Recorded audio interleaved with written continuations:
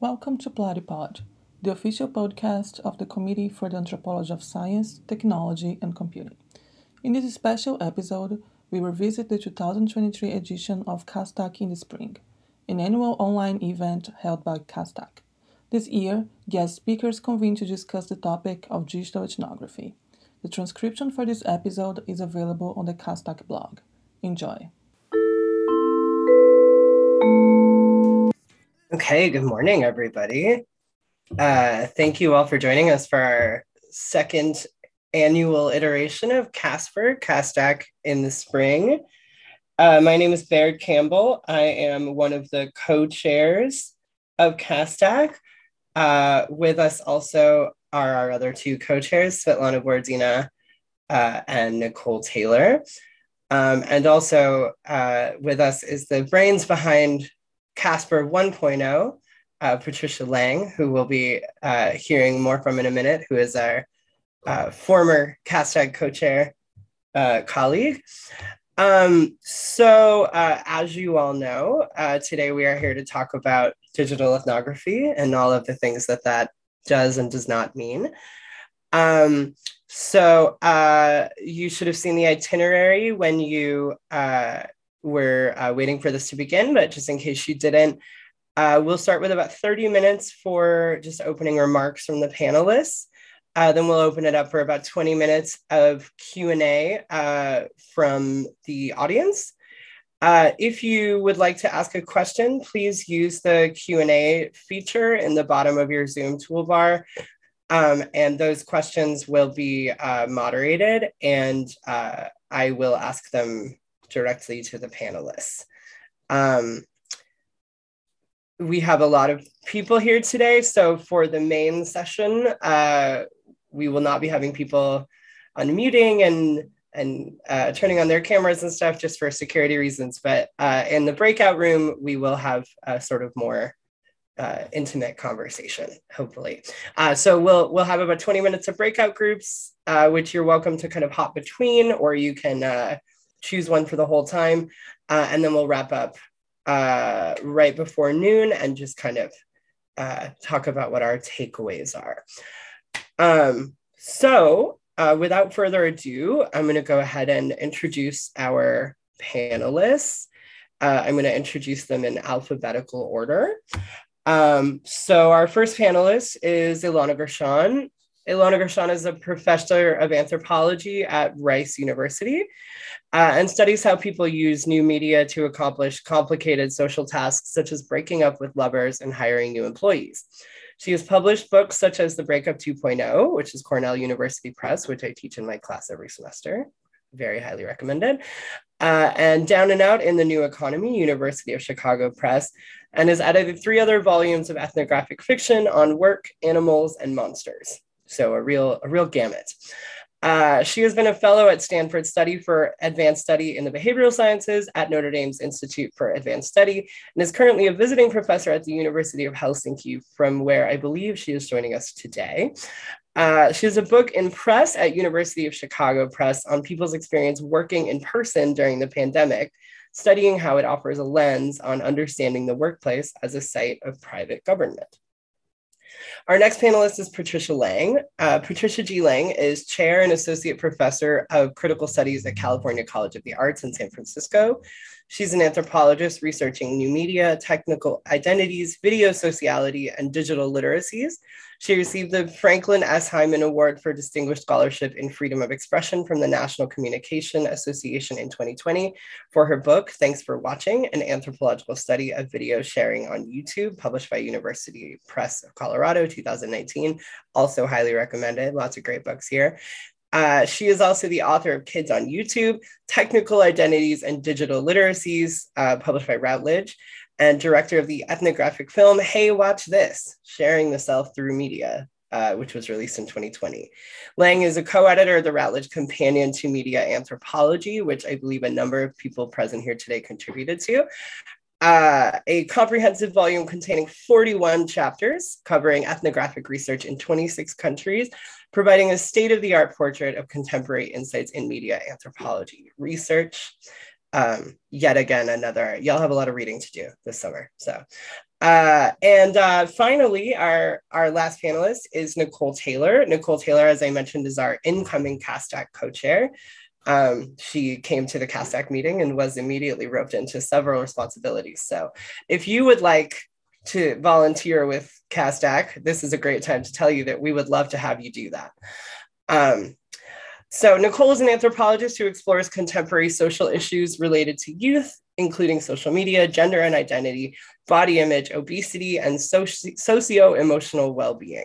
Her most recent work examines self-presentation, emotional expression, and sociality among college students on social media. Funded by a grant from the National Science Foundation, this project also addresses ethical and methodological challenges of conducting long-term participant observation in social media. Check out her recent co-authored with Mimi Nichter book from this project, also highly recommended, A Filtered Life, Social Media on a College Campus, which was published by Routledge in 2022, last year. So now that we've all gotten to know each other a little better, let's go ahead and get started. Let's hear from our panelists. So as I said, our panelists will just give us some opening remarks. You'll each have about 10 minutes. We're hoping that you can just sort of give us a little bit of an introduction to what your own relationship to digital ethnography is or has been, how you've seen the field evolve or not, right? What digital ethnography works well or maybe not so well for, any theoretical concerns that have emerged in your work or more broadly in the field, and what you think the future of digital ethnography looks like. And just a little bit of context, the topic of this session today came out of a sort of sudden burst of interest in digital ethnography brought on by obvious global events that prevented any of us from traveling for several years. And so we wanted to have a conversation about this thing called digital ethnography that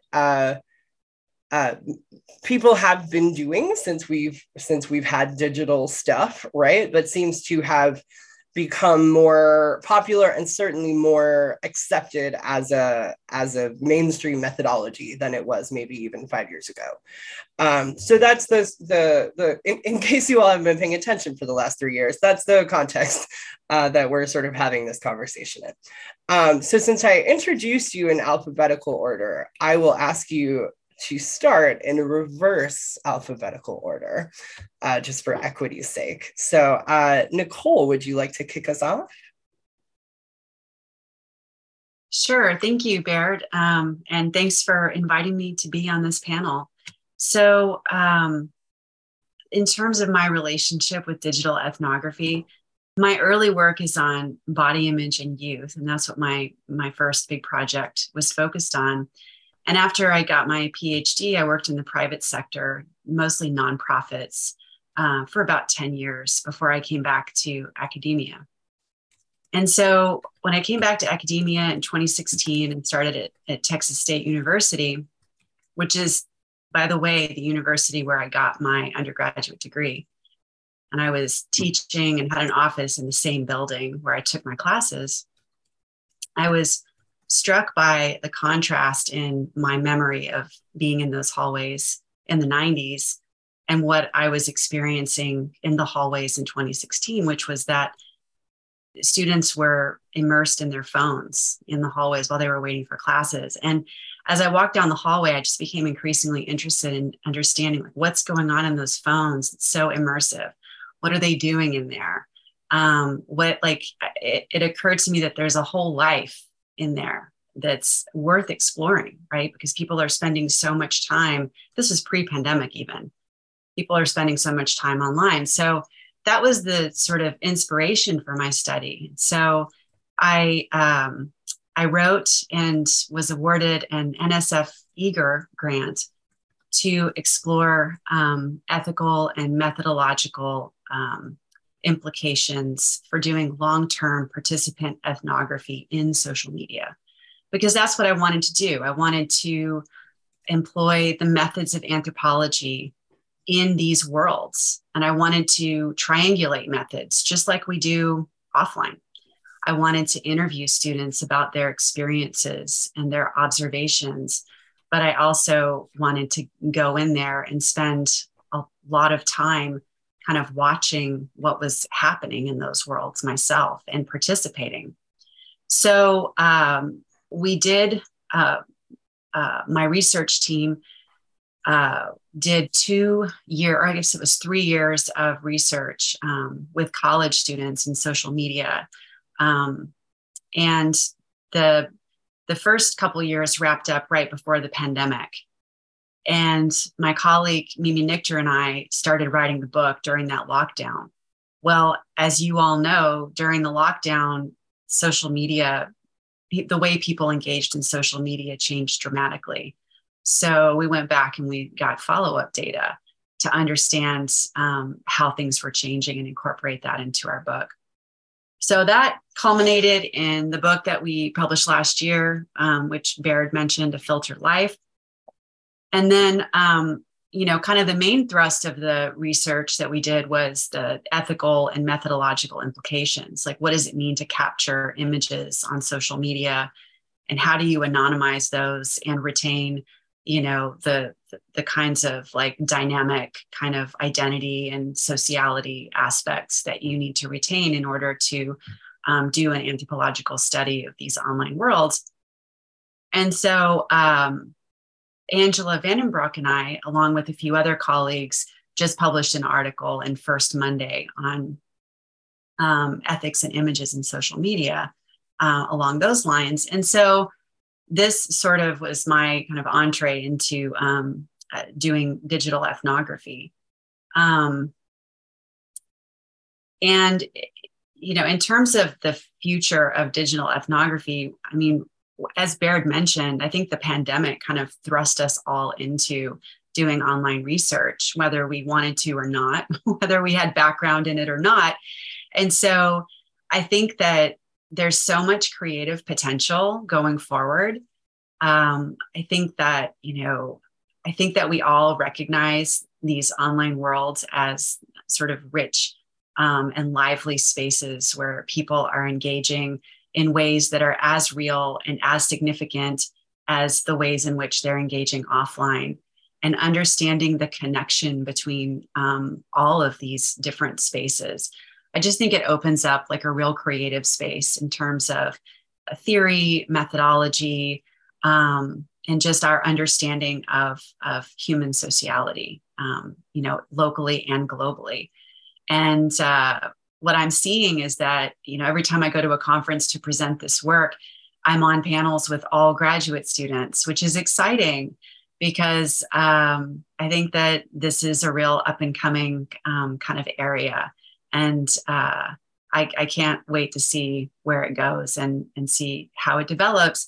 And I'm just really excited to be a part of the conversation here today. Thank you. Great. Thank you, Nicole. Patricia, would you like to follow up? Sounds great. Thanks, Baird and everyone, for having me here today. So my adventure into the digital space started way back when I was a senior technology analyst for a company called SRI International, which used to stand for Stanford Research Institute, but they parted ways with Stanford long ago, but they retained the name. So I was a technology analyst, and I was kind of hanging around a lot of tech folks and watching some of their, research and culture. And they were, several of them were on MUDs, right? These multi-user dimensions or multi-user domains. And quite frankly, I was super fascinated by them. The whole idea that you could go in an online world and be someone else and hang out with other people was completely fascinating to me. So I got together with some other folks to sort of look at them and try to understand them a little bit more.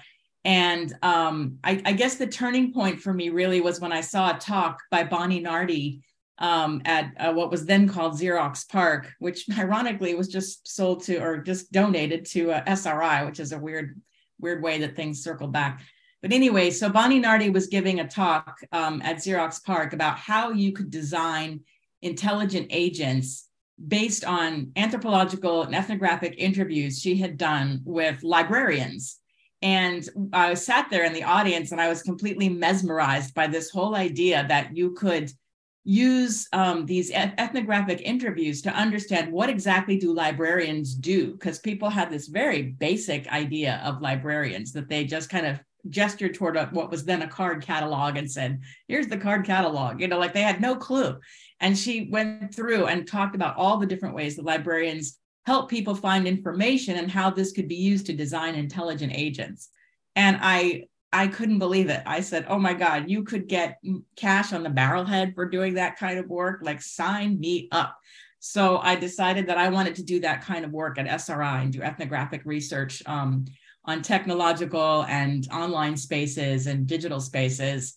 And I started to do that. We looked at a place in San Francisco called Cybermind, which was like a proto virtual reality kind of place, and started to do that kind of work. But I began to quickly realize that I was going to need a PhD if I was going to really be serious about doing this kind of work. So I went to Michigan and I decided to get a PhD in anthropology and to do research on MUDs. And so I did a comparative study, one on a MUD and one on a MUSH, multi-user shared hallucination, which uses a different kind of code base and has a slightly different understanding of what will happen. MUDs tended to be more game oriented and MUSHs tended to be more socially, role play oriented in those days. But my advisors were very excited about the, posing as somebody else, being somebody else, and having these fantastical stories. And I was captivated by that, but I will tell you that what captivated me much more was the tech talk that happened between many of the technologized folks that were on these spaces. And that actually fascinated me much more. The fact that they would jockey for position and use linguistic expressions to try to see who was smarter, who knew more about technology, who knew the right kinds of platforms to use and things like that. And they were sort of some of my advisors were a bit mystified, like, why do you want to do that? Like when you have these fantastical things. But that's what I decided to hang my hat on. So I called my dissertation Virtual Trouble. And it was about these jockeyings for position. And I think that also led me into the STS space as well. Like, how can we use language in these digital spaces to do this? So that's kind of like the early history.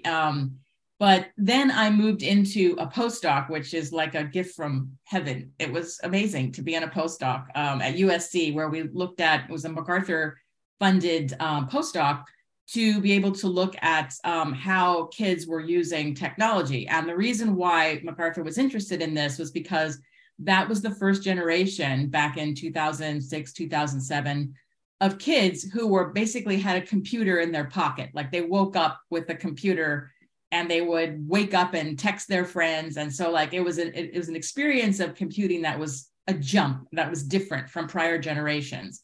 And MacArthur wanted to know what's happening with this generation.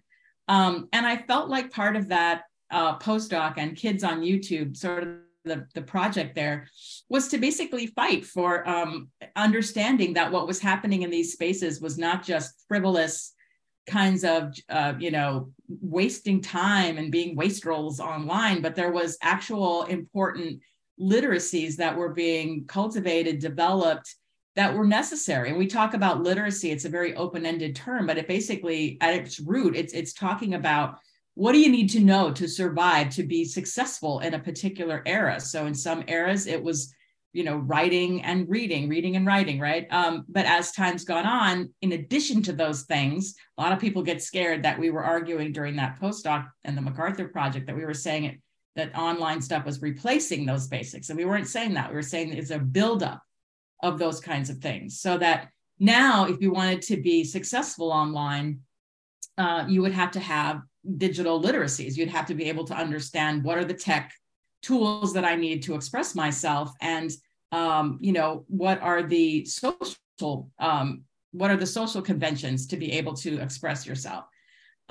So those literacies built on each other. They weren't just replacing anything. So I felt that we were fighting the good fight because we were trying to tell scared parents that, like, no, these are important skills that your kids are going to need, and they're developing them now. They're just not necessarily developing them in school.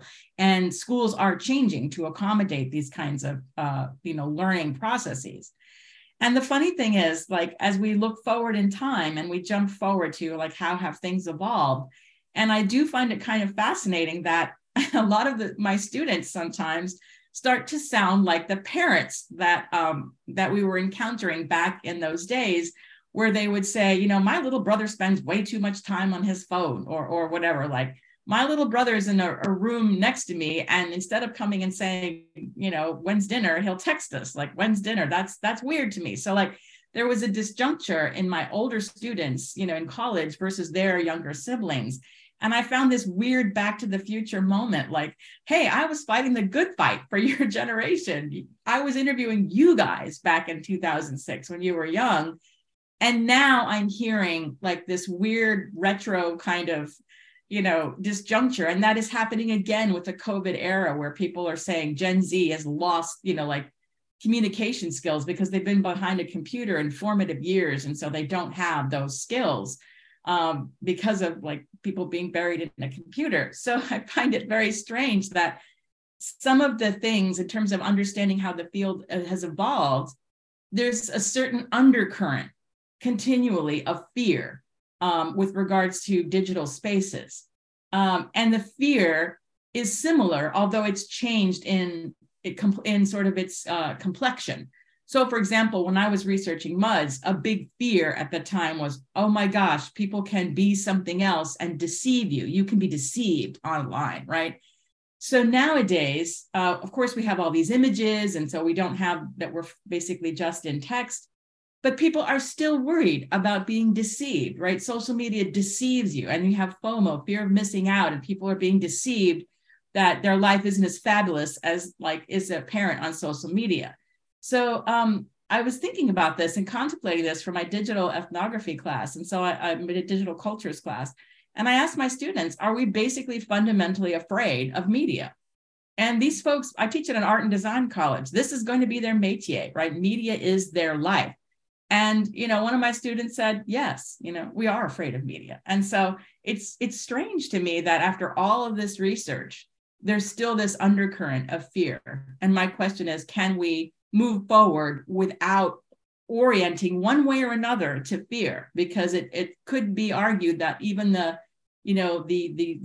MacArthur postdoc that I was involved in, there was an undercurrent of, hey, parents are fearful, and we're trying to tell them you don't have to be so fearful. So that's another point that I wanted to make. I actually find myself very fascinated as my time winds down here with what anthropology can tell us about digital media and digital ethnography. So I hung my hat on Thanks for Watching. It was the book I always dreamed of writing, because in grad school, I thought, wouldn't it be cool if I could write a book that showed how anthropological theories can bring to bear on these digital spaces? And so chapters are oriented around very classical anthropological notions like reciprocity, like community. Now there's a lot of talk about the post-human, so that is part of the book. And I find myself continually fascinated by what can we learn, and what can different kinds of digital literacies teach us now. And I'm getting to the point where I'm starting to think that it's more and more difficult for me to ask neutral, open-ended questions about digital literacies. And I feel like what I'm seeing is that digital literacy is really becoming a kind of activism. Because if digital literacy is all about what you need to know to survive, to thrive online and in your current spaces, and we can't know what companies are doing behind the scenes, we can't have access to that information, then we're going to need to engage in activism to figure it out. I don't know that I can continue to ask people completely neutral questions. Oh, so do you know that when you sign for a terms of service, you're giving away this, this, this, this, and this? Do you know that? Yeah, I don't really care. Oh, okay. like, I just don't know if I can continue on in that kind of conversation anymore. And neutrality is a big deal for anthropologists.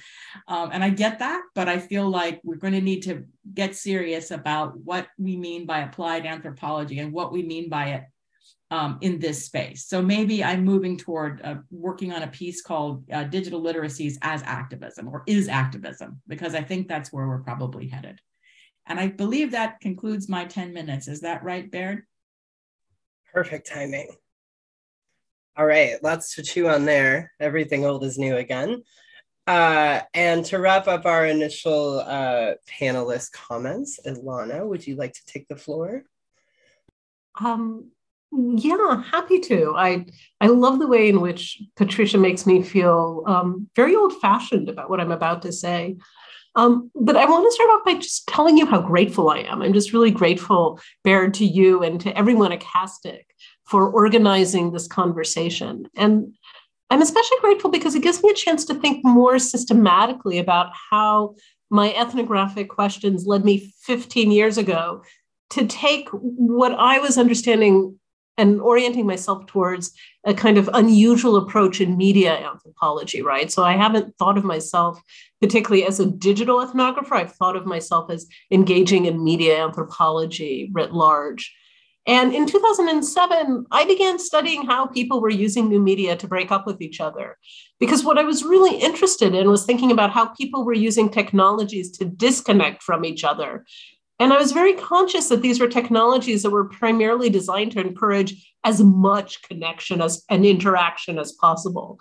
And at the same time that I was doing this, some media anthropologists were studying how technologies built in one cultural context were traveling into other contexts. And in the process, revealing what turned out to be really interesting, dense, and unexpectedly culturally specific ideas and practices around communication.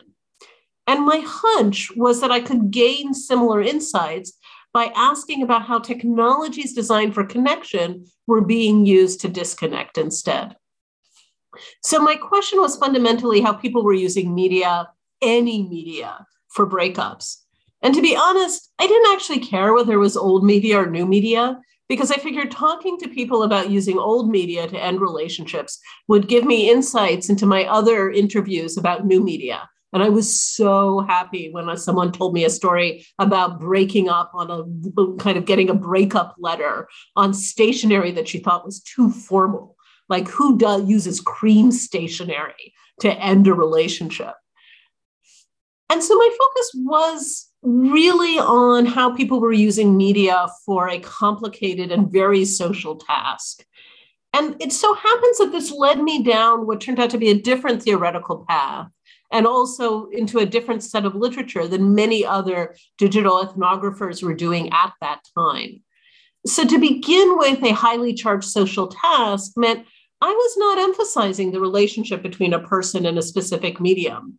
And many other anthropologists were asking how a particular medium was being adopted by a cultural group, or how a community formed and managed its gatekeeping and internal organization in a particular medium.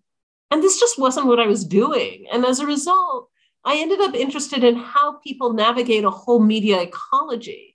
I was interested in questions of remediation, how people understand newly introduced media in terms of the media they're already more familiar with. And I cared a lot about how every new medium that is introduced changes how people are understanding and experiencing the ways that all the other media in their media ecology made interactions feel more immediate or more mediated. So thinking about remediation in this way led me to believe that to understand someone's media ideology about how texting changes the message means that you have to understand what they think about Snapchat's effect on a message, or an email's effect. And so with these set of questions, it was no accident that I turned off into linguistic anthropology for analytical tools, since linguistic anthropology was very interested in how people's beliefs, attitudes, and strategies around how language is structured and what language can do shapes how people actually use language. And what linguistic anthropologists knew about how to analyze language as cultural, their attention to linguistic structures and people's beliefs about language, was pretty much what I wanted to know about media. I also want to point out that focusing on mediated breakups meant that one of the major concerns at the time, which was how to evaluate online communication as real, as important as offline communication, made absolutely no sense to me as a question. Because with the right media ideologies, texting breakup or sending a breakup message by Snapchat or Facebook Messenger turns out to have exactly the same effect as uttering "it's over" in person. Because by the end of the conversation, you have broken up with someone. So there was a whole set of concerns about a division between offline and online life that made no sense to me given my ethnographic material. And this focus has led to all sorts of things of what I think of as a fairly random coincidences about what it means to be a digital ethnographer in my research. So it turns out that everyone I interviewed for my mediated breakup project, I interviewed face-to-face. And when I moved on to hiring and writing about how people use new media to manage this complicated social task, it turns out that this really wasn't the most pressing question. Right? LinkedIn had entered into the media ecology as one of the most standardized and least used social media. And it is incredibly boring to interview people about LinkedIn. And so I didn't actually get many good stories by asking people about how they were using new media in their hiring practices. And so my book on hiring only has one chapter on LinkedIn, and it has, I think, a separate chapter on the platforms that people were developing to replace LinkedIn because people thought LinkedIn was just too old-fashioned. But most of the book revolves around how people teach the all too familiar genre repertoire that job applicants have to develop to get hired, the resumes, the cover letters, the job interviews, a genre repertoire that hasn't actually changed all that much since the 1940s. But in my most recent book, in which I interviewed over 200 people about working in person during the pandemic, this was all conducted by Zoom or by phone. So this is a very long-winded way to say that I often hear a blurring when people talk about digital ethnography between the methods involved in using media to learn about other people's daily lives and focusing ethnographically around how people use digital media. But in my own work, these two things have not needed to be blurred. And so I'm really curious also about kind of what the rest of you think about how this distinction between using media for ethnographic purposes and studying how people use media plays out in your own work. But I also, I want to end on a plug for my blog. So I have a blog that I'm creating, Camp Anthropology, which is trying to be as big tent as possible about showing, kind of letting people know about the new books that have come out. Book reviews take too long to come out often. And so I post author interviews with people, and I kind of have people post about their dissertations. And anybody who wants to be involved is very welcome. I try to make sure that every book that comes out that was understood to be in digital ethnography or linguistic anthropology or performance studies can be featured on the blog. So please feel free to contribute. Let me know if you're interested. Okay, great. Thank you. One of the things I really appreciate about this panel, and one of the things I want to kind of foreground, is how each of the three of you have come to this conversation, to this methodology in very different ways, and in sort of traditional anthropological fashion, often through stumbling, right? I think that's how most of us arrive at our ethnographic endeavors, right? I think what I'm hearing kind of across what people are saying is that there are a few kind of fundamental questions, one of which Ilana just touched on, which is this question of the quote unquote digital divide, right? Is there a difference between what happens online and offline? Is one of these things more real or authentic or reliable, right? If you're a researcher, right? Is your online version of yourself sort of more or less authentically you? right? And then there's also, and this is one of the things that CASPR has kind of dealt with in the last few years, a sort of growing understanding of the interconnectedness of media anthropology and science and technology studies, and linguistic anthropology, right? We're sort of realizing that one particular tool set is not going to cut it, depending on the questions that we're asking. And, you know, in the background is the revered voice of Marshall McLuhan telling us that the medium is the message.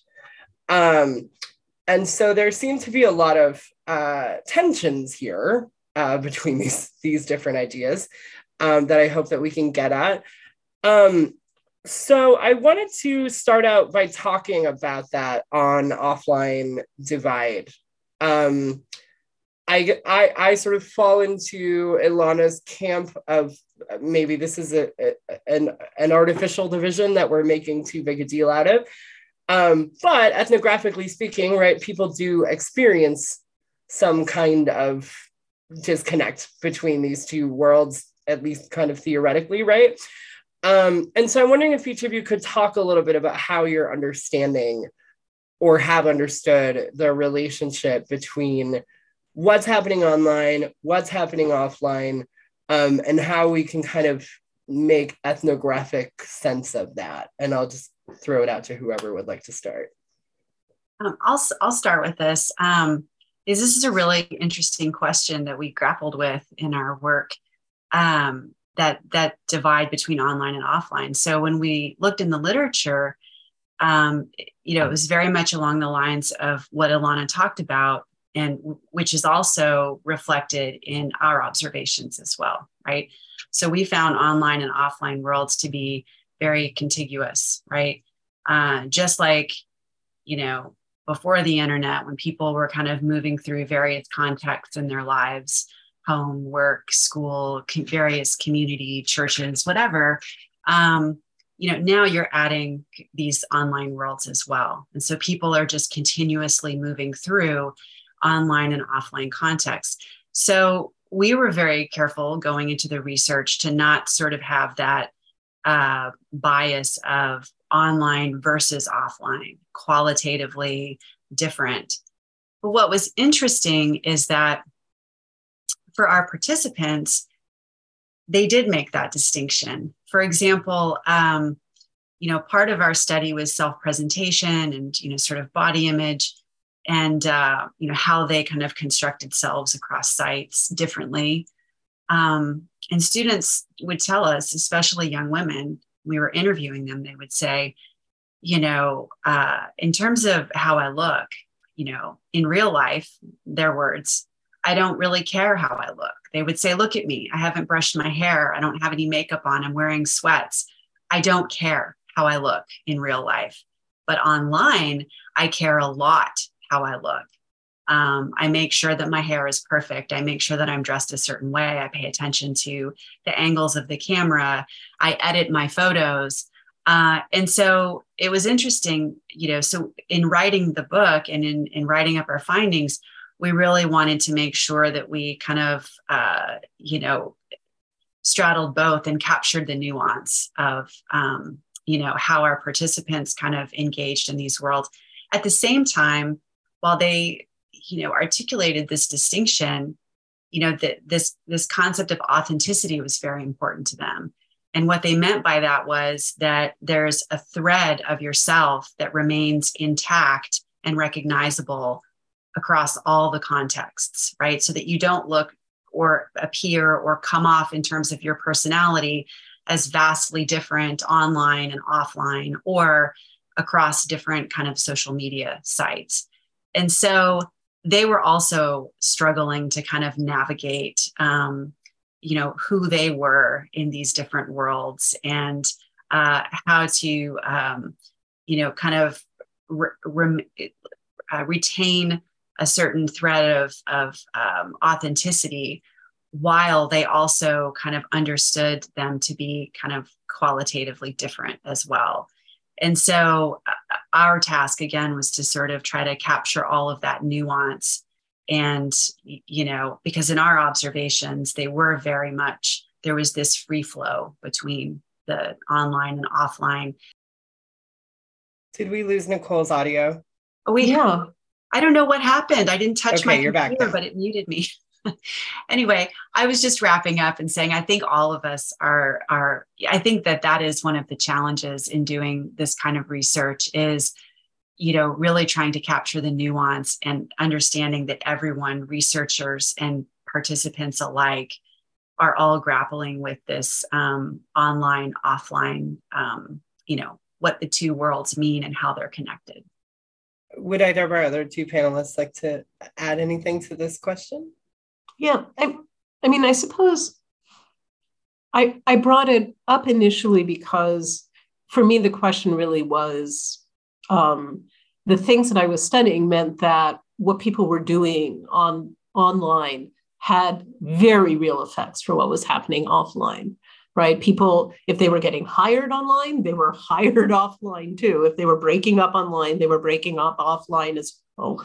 But I think one of the things that I really was bringing to this was that it wasn't my role as an anthropologist to make this call, right? It was my interlocutors' media ideologies that shaped how they were thinking about the divide between online and offline.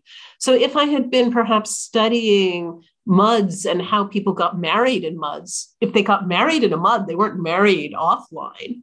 Like they were only married in the context of that MUD. And that I think is important to think about how people's ideas about the media shapes very much how they would locate themselves along this divide. And I feel really strongly that anthropologists shouldn't be moving their own media ideologies into studying what people are that they're studying are telling them, right? That you need to have a space in which you let their social analysis dominate. Yeah, this is a question that has really persisted for a long time. And again, going back to the olden times, there was this really strict division in the old MUD days, that what was online was, deceptive. And this just drove me crazy from an anthropological viewpoint, right? Because if you read your Goffman, there's all kinds of deceptions and performances and all these things going on in person. So I never liked this terminology of in real life versus, virtual life. I've always found that to be a really unfortunate kind of terminology because it masks the other things that go on, right? It masks how real things, that impactful things happen in digital spaces, and it masks how deceptions happen, in person. So I don't like the term face-to-face because not all things that happen in person are face-to-face. So I try to say in person. And so part of Thanks for Watching, part of that project was to document how those interactions and those things, thread on and offline. And I think it's fair to really try to understand what are the consequences of technologized spaces. I think it's fair to understand those consequences and how technology plays a role or shapes, our interactions without succumbing to a false binary that they are completely separate, right? And so what kind of blows my mind a little bit is, and I wrote that Thanks for Watching with that thread in mind as a kind of a text for undergraduates, because they still come into my digital cultures class saying, in real life, blah, blah, blah, or virtual life, blah, blah, blah. And I'm like, how is this happening? You guys are like, you were the first generation to have a computer in your pocket from 8 a.m. when you wake up, So like, how does this still happen? And I felt compelled in Thanks for Watching to document that. And yet it still continues. And I still wonder how much of how strict I should be about trying to eliminate that language. But I just don't think it's helpful, because I think it perpetuates a kind of binary that gets in people's way for understanding, how sociality works. So I like to show a lot of examples in my classroom of how things that happen online have impact, offline or in person, for that effect. But it's a really difficult paradigm to shake. It's almost baked into people's brains, so that even at the end of the course, there's going to be a few people still saying in real life. Anyway, but it is important. I totally echo some of the things that have been said before, not to get ensnared by a particular media ideology. Anyway, so I'm going to stop there, but I think it's a question that persists and continues. Just to kind of add on to this and lead us into our next question from the Q&A. Also, just a reminder, if you have questions, please go ahead and plop those either in the chat or the Q&A. I also teach undergrads every semester about social media, and similarly spend a lot of time saying, like, what do you mean by real? What do you mean by fake? And the example that I always say, very much to Patricia's point, is like, do you speak to your grandmother in the same way that you speak to your best friend? Right? Is one of those versions of you real and the other one isn't? Right?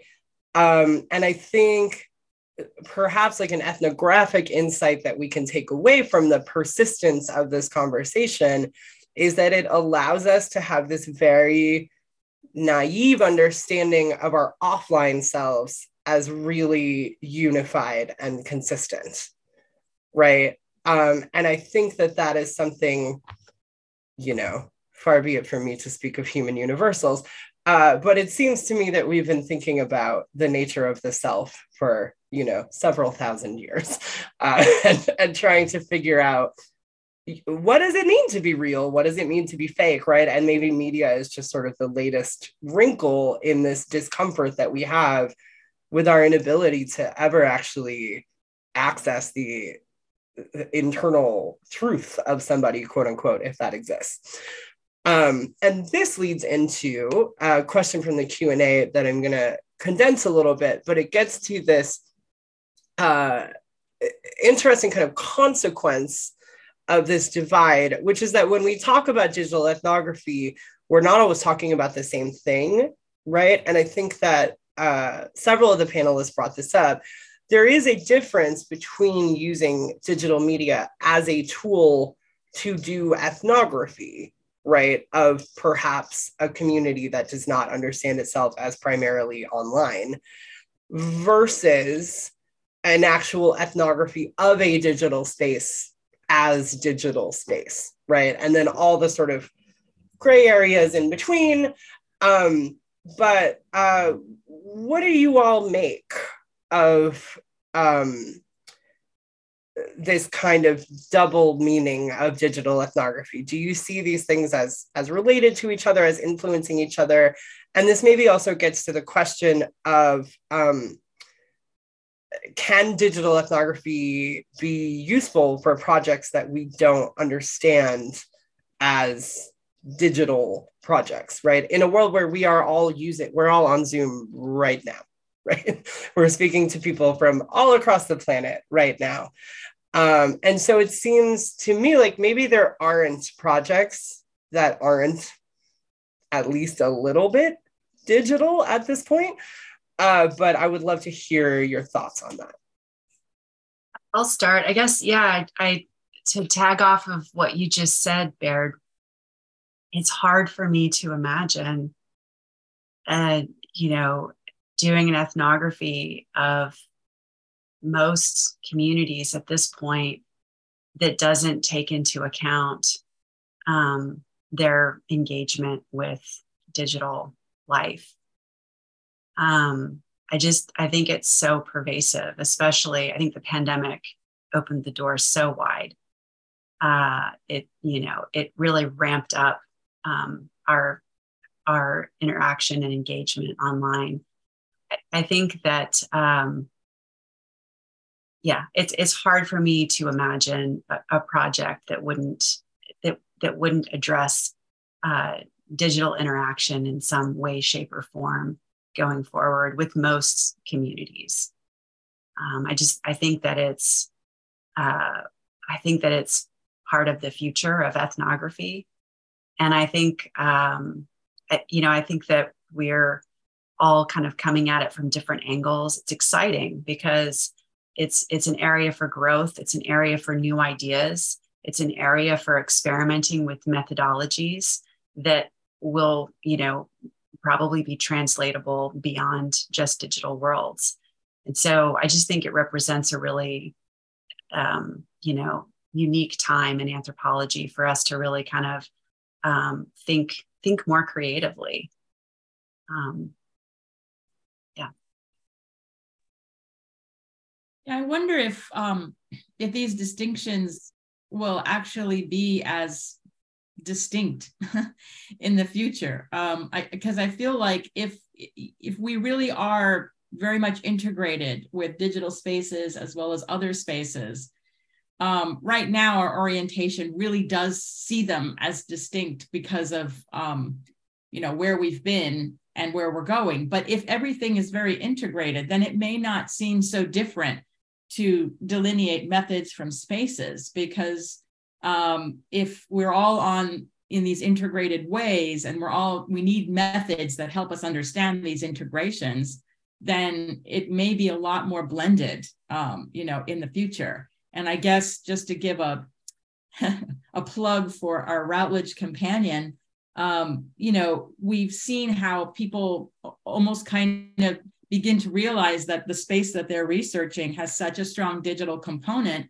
and they may not have been prepared, for that, because that's not their training or their orientation. But the people that they are studying, there's a hugely important digital component to what they are doing. So now they've had to pivot, into that space. And so part of the role of the companion was to kind of offer something for everyone, right? People who are experienced in the field, but also people who are just learning, hey, what is this digital ethnography, this media thing that now I have to deal with because these things are so integrated, and just kind of like trying to provide a tool to bring everyone up to speed. So I just kind of want to pose a counter question, I guess, which is I wonder if these distinctions are going to be so distinct sometime in the future. I think one of the things that we don't talk about very often around this issue is the fact that how fieldwork begins and how fieldwork ends has really changed because our interlocutors are so much online. And people, in my first fieldwork, when I went home, I was leaving the field in a very clear way. And I could write letters to people, but most people weren't involved in universities and so weren't on email. And, there was a tremendous amount of work that I had to do to maintain a connection. And now when people come back from the field, they're still deeply immersed in people's lives. And that changes the sense of writing things up and the ways in which your information about your ethnographer circulate. About your ethnography circulates has really changed. And this too is happening in the ways in which we're experiencing shifts in what does it mean that everybody is online. And I don't know that we're talking about kind of how to finally get an ending to your fieldwork, when sometimes that's what you desperately need so that you can start writing.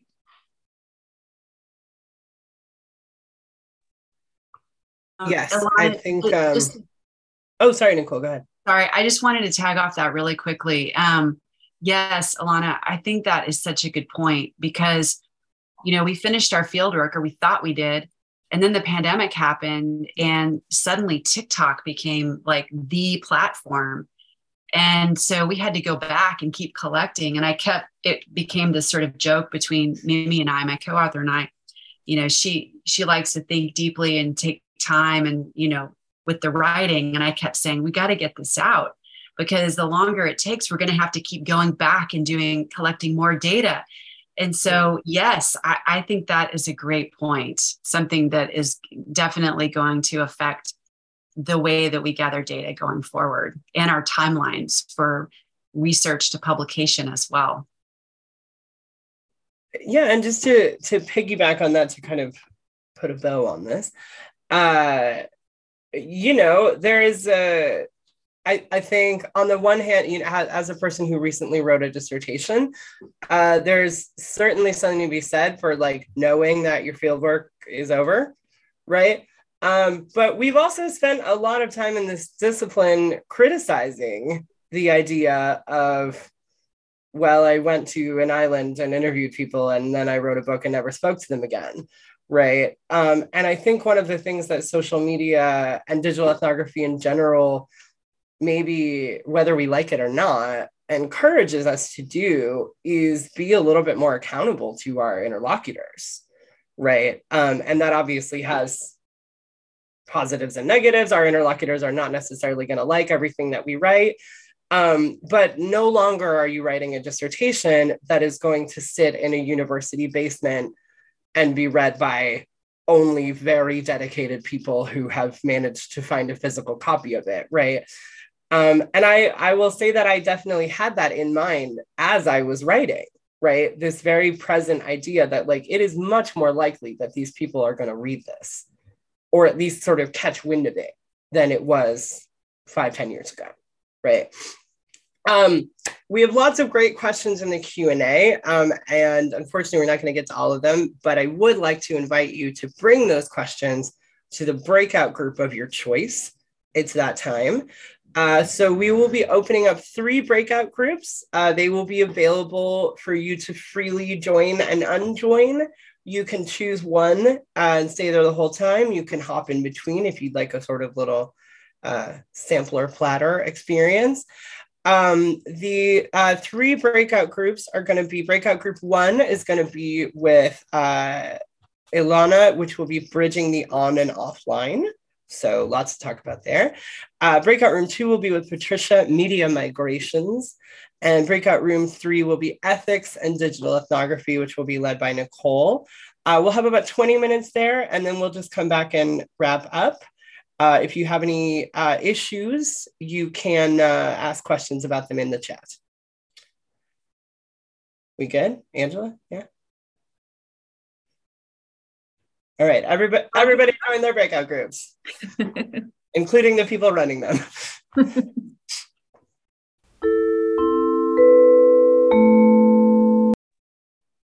Are we all back? I'll take everyone's silence as a yes. Great. I'm used to that because I'm a teacher. All right, so we have just a few minutes left to just kind of report back on what we talked about.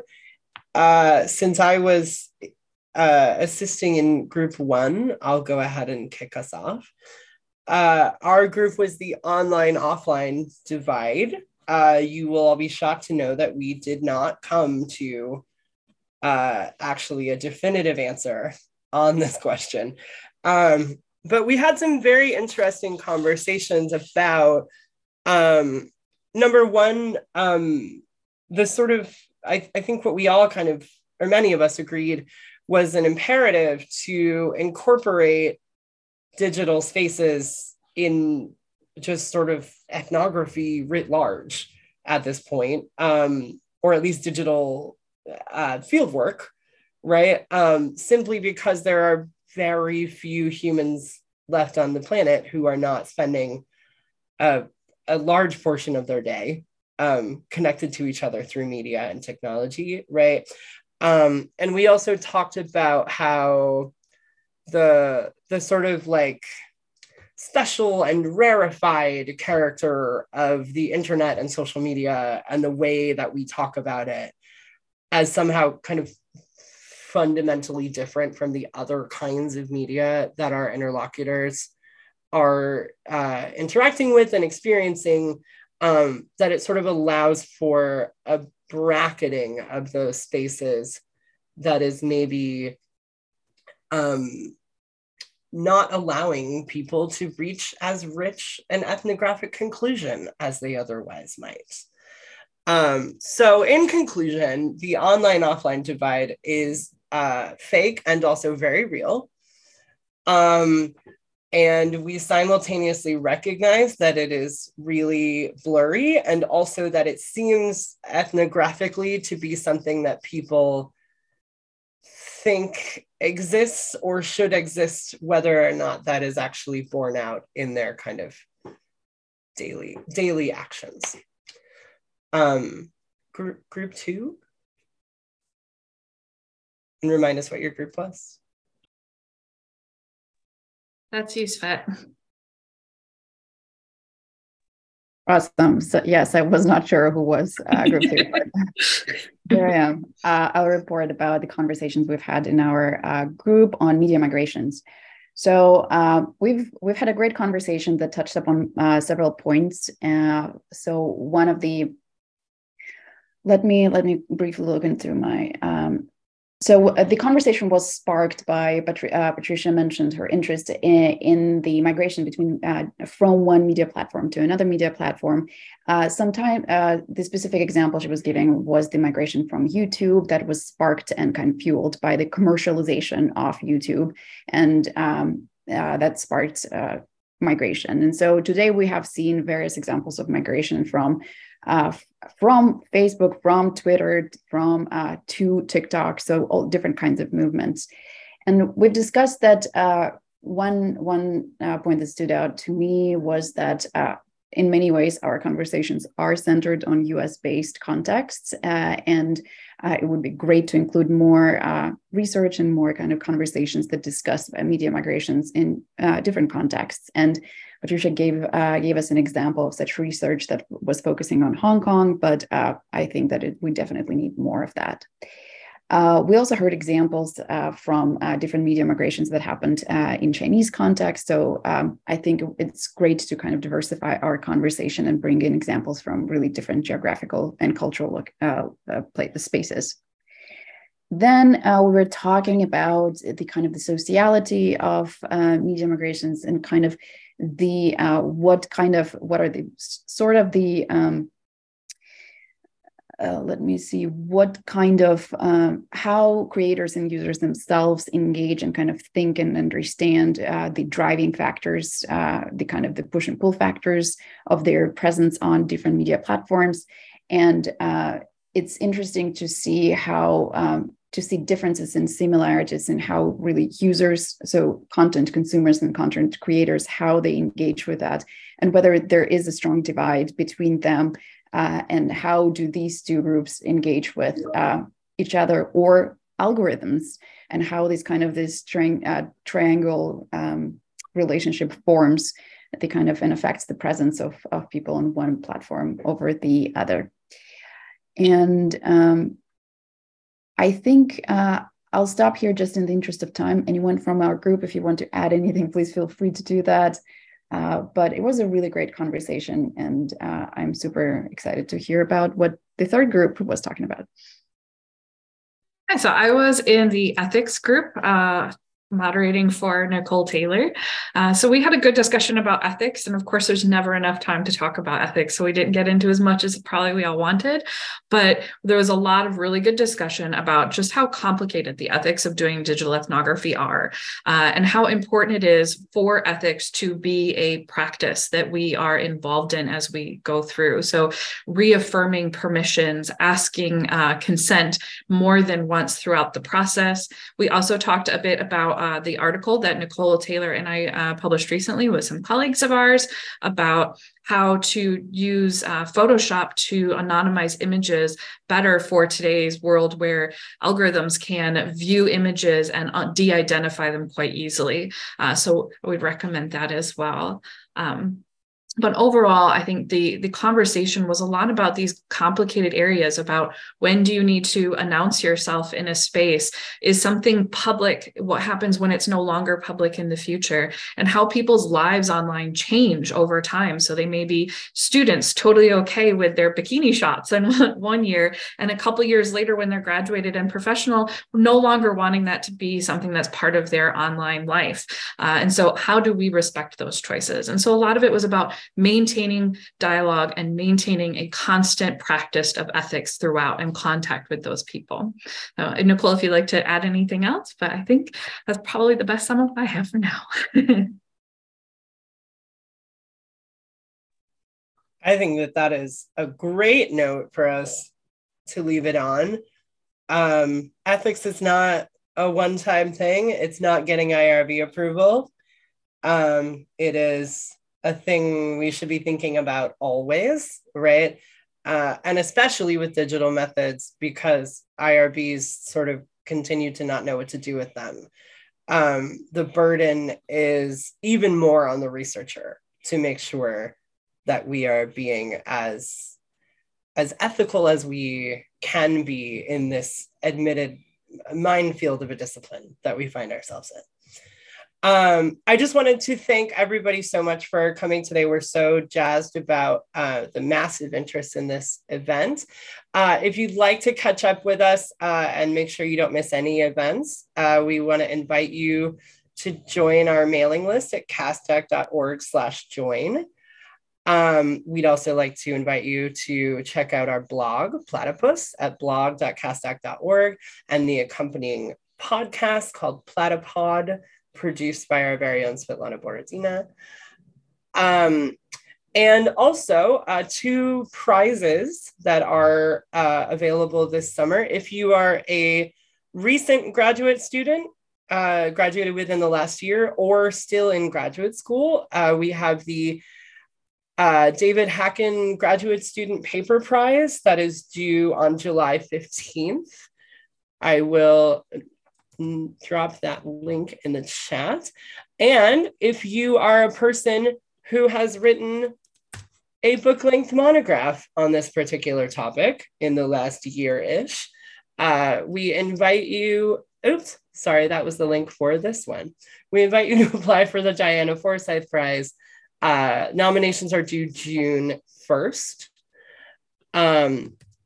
And just a note that you do not need to be planning on attending the annual meeting to be able to apply for those prizes.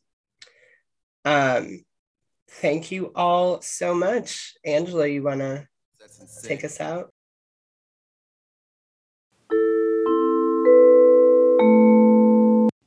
We just listened to the 2023 edition of CASTech in the spring.